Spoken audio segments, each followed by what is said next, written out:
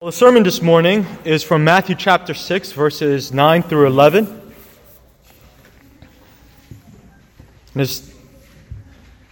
I'll just read that segment, and you can follow along either from your bulletin or from the Bible that's in the pew. After this manner, therefore, pray, Our Father, which art in heaven, hallowed be thy name. Thy kingdom come. Thy will be done in earth as it is in heaven. Give us this day our daily bread.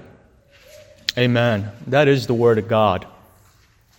Well, it is my joy to be with all of you here again this morning as we pick up from where we left off last in the Lord's Prayer. And for those of you keeping notes, you'll know that this is now the fourth sermon in our series on the world's most famous prayer. And the focus this morning will be on verse 11. It is the fourth petition out of 6 petitions, and it reads, Give us this day our daily bread. And with this verse, our good Lord invites us to request God not just for food, but for all of our most basic needs. And before you simply dismiss it as a verse of trivial importance, I want to put out there that this petition, I believe, is a truly radical request. You might be thinking, oh boy, you're just saying that, Pastor. How in the world is asking God for bread a radical request? Well, stay with me. I want to explain why. And before I get into the exposition of the text this morning, allow me to ask you a question. A very simple question. How much does an average small cup of coffee cost at Starbucks? You know, they say tall, right? Tall is small. How much? And for those of you who drink Starbucks, you know that the answer is roughly $2.15. Give or take a few cents depending on the location of the Starbucks. So Lompoc is probably cheaper than a Starbucks in Santa Barbara, but you get the point. It's roughly around that figure. Well, did you know that according to figures released by World Bank, roughly 767 million people around the world, more than 10% of the world's population, live on less than $1.90 a day. That's right, $1.90, less than a small, this is not even a grande, this is a small cup of coffee at Starbucks, less than $1.90. And why am I bringing up this statistic? I bring it up because theoretically the world, this is a fact, theoretically the world produces enough food to feed everyone. If we wanted to, if everybody on this planet reached a consensus, we could cure world hunger tomorrow. There's enough food for everyone. That's a fact. But due to poverty, not everyone has the resources to purchase food. In fact, poverty is the number one reason, the number one cause of world hunger. I want to repeat that. Poverty is the number one cause of world hunger. All over the world today, over 75% of the world's poorest people still grow their own food. And why is that a problem? It's disturbing because it causes widespread food insecurity in developing countries as famine, climate change, and natural disasters could all easily cut off a family's entire food supply.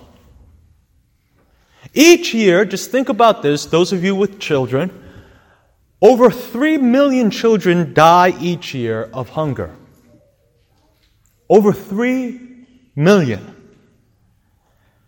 And earlier I said that verse 11 was a radical request, and here's why. For those of you raised in America, verse 11 doesn't sound very radical, does it? We often have food to spare, and in fact, most of us have to routinely throw our leftovers out. What a blessing. Honestly, many of us no longer even pause to prayerfully give thanks before our meals. It kind of seems cheesy, and we kind of press forward. Food is abundantly available all around us, and we are very well fed. But roughly 2,000 years ago, when Jesus spoke these words, long before the Industrial Revolution, when our Lord preached verse 11 to an audience, that audience was very much, not so much like Americans today, but that audience was like the 75% of today's poorest who still grow their own food. Verse 11, therefore, meant something radical for them. It meant something that you and I probably will never understand. Daily bread was the difference between life and death. Verse 11 meant that God the Father knew about their frail conditions, cared about their daily provision, and was inviting them to make honest supplication. If you recall, when Jesus takes those 5 loaves and 2 fish and feeds a mass that we don't know the number. We know that the men just numbered in 5,000, but combined with women and children, it must have been a number far greater. But the mindset here is the reason why, after Jesus performed that miracle, they were about to take him by force, Scripture says, and make him king. Bread was the difference between life or death. In fact, in Roman culture, many slaves chose to be slaves because bread was provided to them. There are 3 powerful life application principles I want you to leave here this morning with. This isn't you come in and just hear an inspirational talk. I want you to leave here applying the Word of God. And I'm going to give them to you up front so you could listen carefully to the rest of the message. Application number 1. It's not about bread, it's about worship. Number 2, it's about dependence. It's about dependence. Number 3, before I even get into number 3, let me see this. Verse 11, if prayed honestly, is an authentic declaration that you need God every single day. But number 3, it's about love. Love. God loves you and is inviting you to make His love known to others. So number 1, it's about worship. Number 2, it's about dependence. And number 3, it's about love. So let me draw this out. The Greek word here in verse 11 for the word bread is arton. And it is one of the most powerful symbols of God's provisions throughout the entire Scripture. Bread was a staple of Jewish diet, and it had been for thousands of years. And in the Old Testament, bread was so vital. If you remember, after they came out of Egypt, bread was so vital, the Jews were willing to return to slavery in Egypt because, unlike the wilderness, they were given bread to eat. And thankfully, God prevented them from doing that by miraculously, you remember what He did? He rained down bread from heaven. It was called manna. He literally rained down bread from heaven. Because had He not done that, these people were willing to go back into slavery. Why? Because of bread. But before He rained down manna, do you remember what they did? They made a golden calf and attempted to return to Egypt. And therein lies a powerful application for all of us. Before you read the Lord's Prayer and just skim through it, pause at verse 11 and realize that verse 11 at its core is about worship. The golden calf was really about bread. God, the God of Moses, was not giving them bread, so here is your God who will give you bread, O Israel. And they worshipped. Golden calf was really about bread, and things haven't changed much within the hearts of men. You see, friends, it's not just about bread. Rather, it's about the provider of bread. I want you to listen to me closely. Human beings will generally worship whoever they think will give them bread. I'm going to repeat that. Human beings will generally worship whoever they think will give them bread.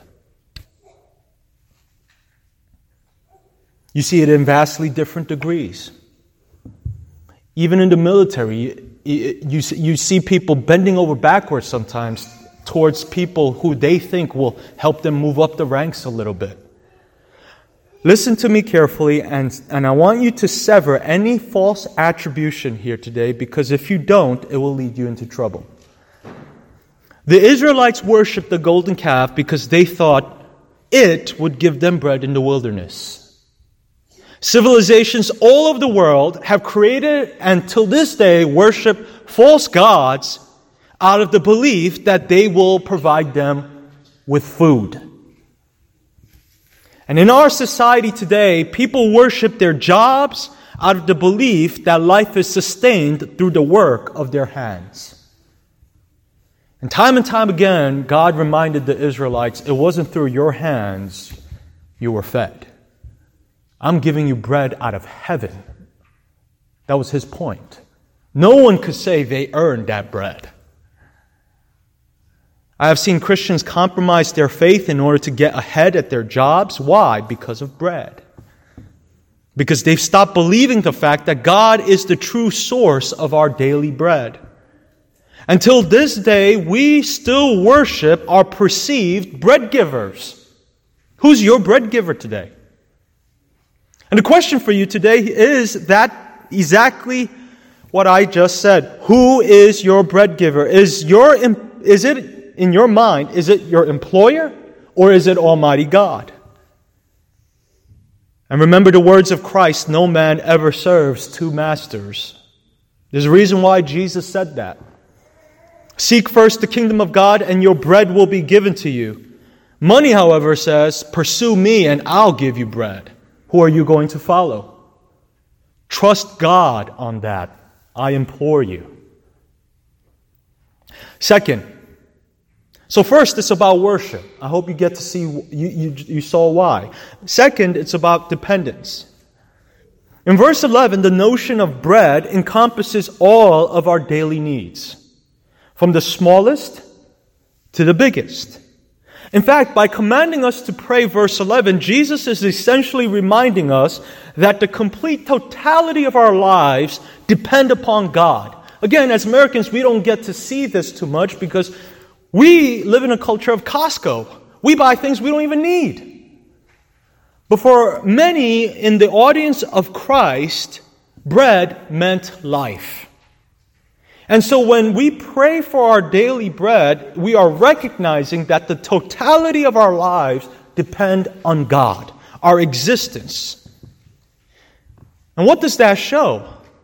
It shows that a prayerless life is an independent life that declares God as useless. That's such an important point. Let me repeat that.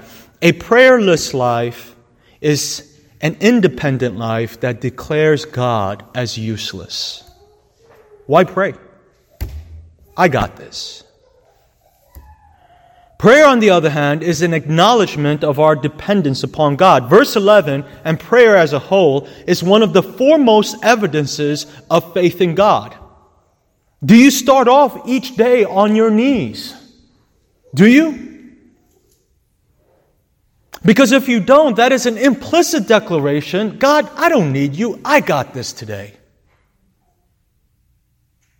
Through prayer, we acknowledge that God doesn't just make a difference in our lives.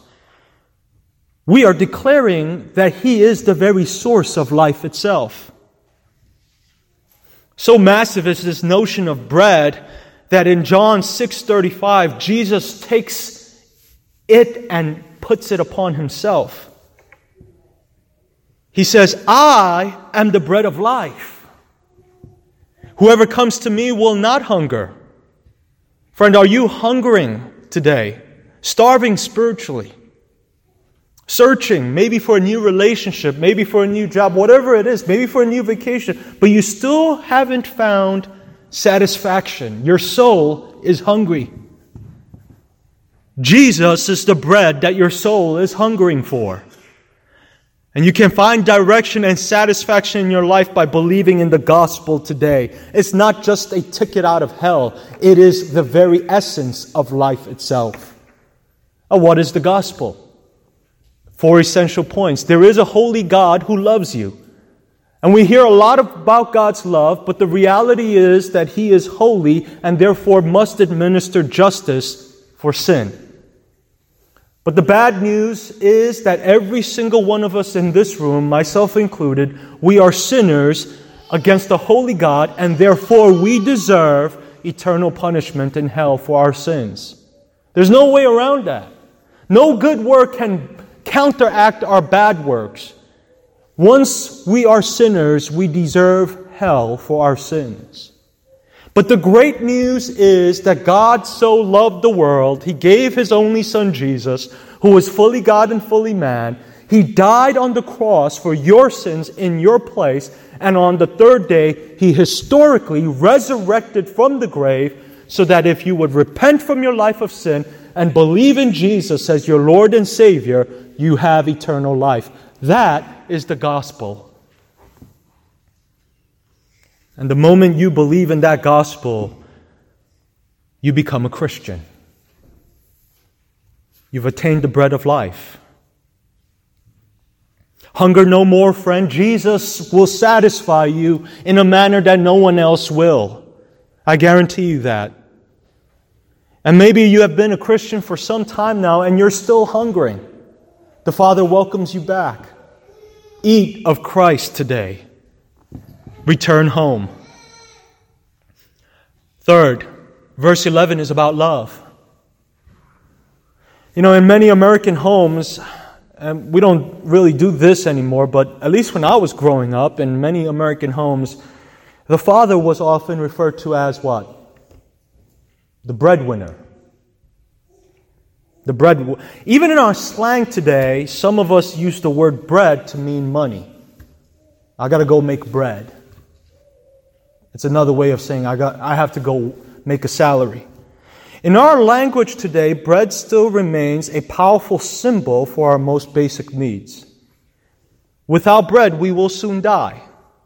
And thus, when Christ invites us to pray verse 11, He is inviting you to know the Father's love.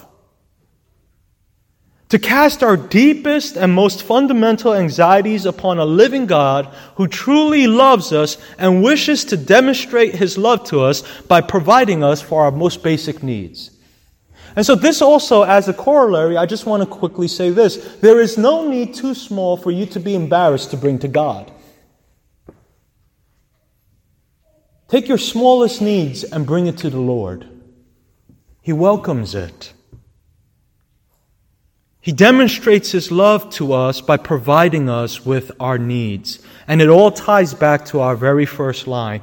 What does the Lord's Prayer open with? Our Father who art in heaven. He's your dad. And it is an act of love to provide you with daily bread. I was writing this sermon and I remembered a memory. When I was growing up as a junior high school student in New York City, Brooklyn, my father was not a man of many words. Once in a while, would give me $2.25 before he dropped me off at school. You might be wondering why in the world $2.25. My junior high school in Brooklyn was right next to a Burger King. And they used to let us out for lunch once you hit 7th and 8th grade. And occasionally, Burger King would have a special where they would sell 2 burgers and 2 fries for $2. The 25 cents was for tax. So $2.25. Those were my favorite days. All morning, I couldn't wait for lunchtime to roll around. I dreamed about those delicious flame-broiled burgers. Getting hungry thinking about it right now. Looking back, I realized 2 things. Number 1, that my present-day love for the Whopper probably comes back from junior high school. And number 2, my dad, through Burger King, demonstrated his love for me. He was not a rich man, but I remember that the 225 symbolized that although he was not rich, that was his way of demonstrating his love to me. And as a father now, I know I speak for fathers all over the world that as dads, we are willing to bear some of the most gruesome burdens in the world so that our children will have food to eat. Those of us in the military, you know what I'm talking about. You go through deployments. Those of you who are married, you deploy. One of the reasons is so that your children will have food to eat. You will go to the most difficult places in the world so that your children are fed. It is the way you demonstrate your love. And your Heavenly Father is no different. In a much greater way, our Heavenly Father invites us to cast our anxieties aside and trust Him, His love, and His provision. So allow me to close with a story this morning. And it takes place at the end of the Korean War. When the Korean War ended, I read this account that South Korea was left with a large number of children who had been orphaned by the war. And we've seen the same thing in Vietnam, in Bosnia, and other places that are war-torn. In the case of Korea, relief agencies came in to deal with all the problems that arose in connection with having so many orphan children. One of the people involved in this relief effort said that there was a problem they encountered with children who were in orphanages. You want to know what that problem was? Even though the children had 3 meals a day provided for them, they were restless and anxious at night and had difficulty sleeping. As they talked to the children, they soon discovered that they had a great amount of anxiety about whether or not they would be able to eat the next day. They were just so accustomed to living on the streets. And so to help resolve this problem, the relief workers in one particular orphanage decided that each night, when the children were put to bed, the nurses would place a single piece of bread in each child's hand. The bread wasn't intended to be eaten. It was simply intended to be held by the child as he or she went to sleep.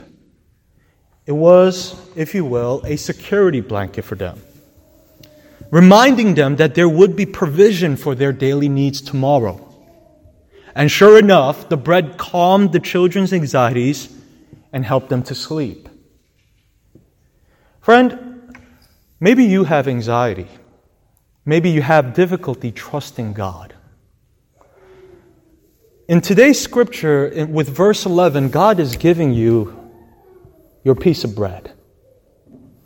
He's telling you that you are to take comfort in knowing that your physical needs will be met in Him. That your bread will be taken care of by your Father in heaven. For He has promised to never leave us nor forsake us. Amen? Let us pray. Our Father, thank you. Thank you for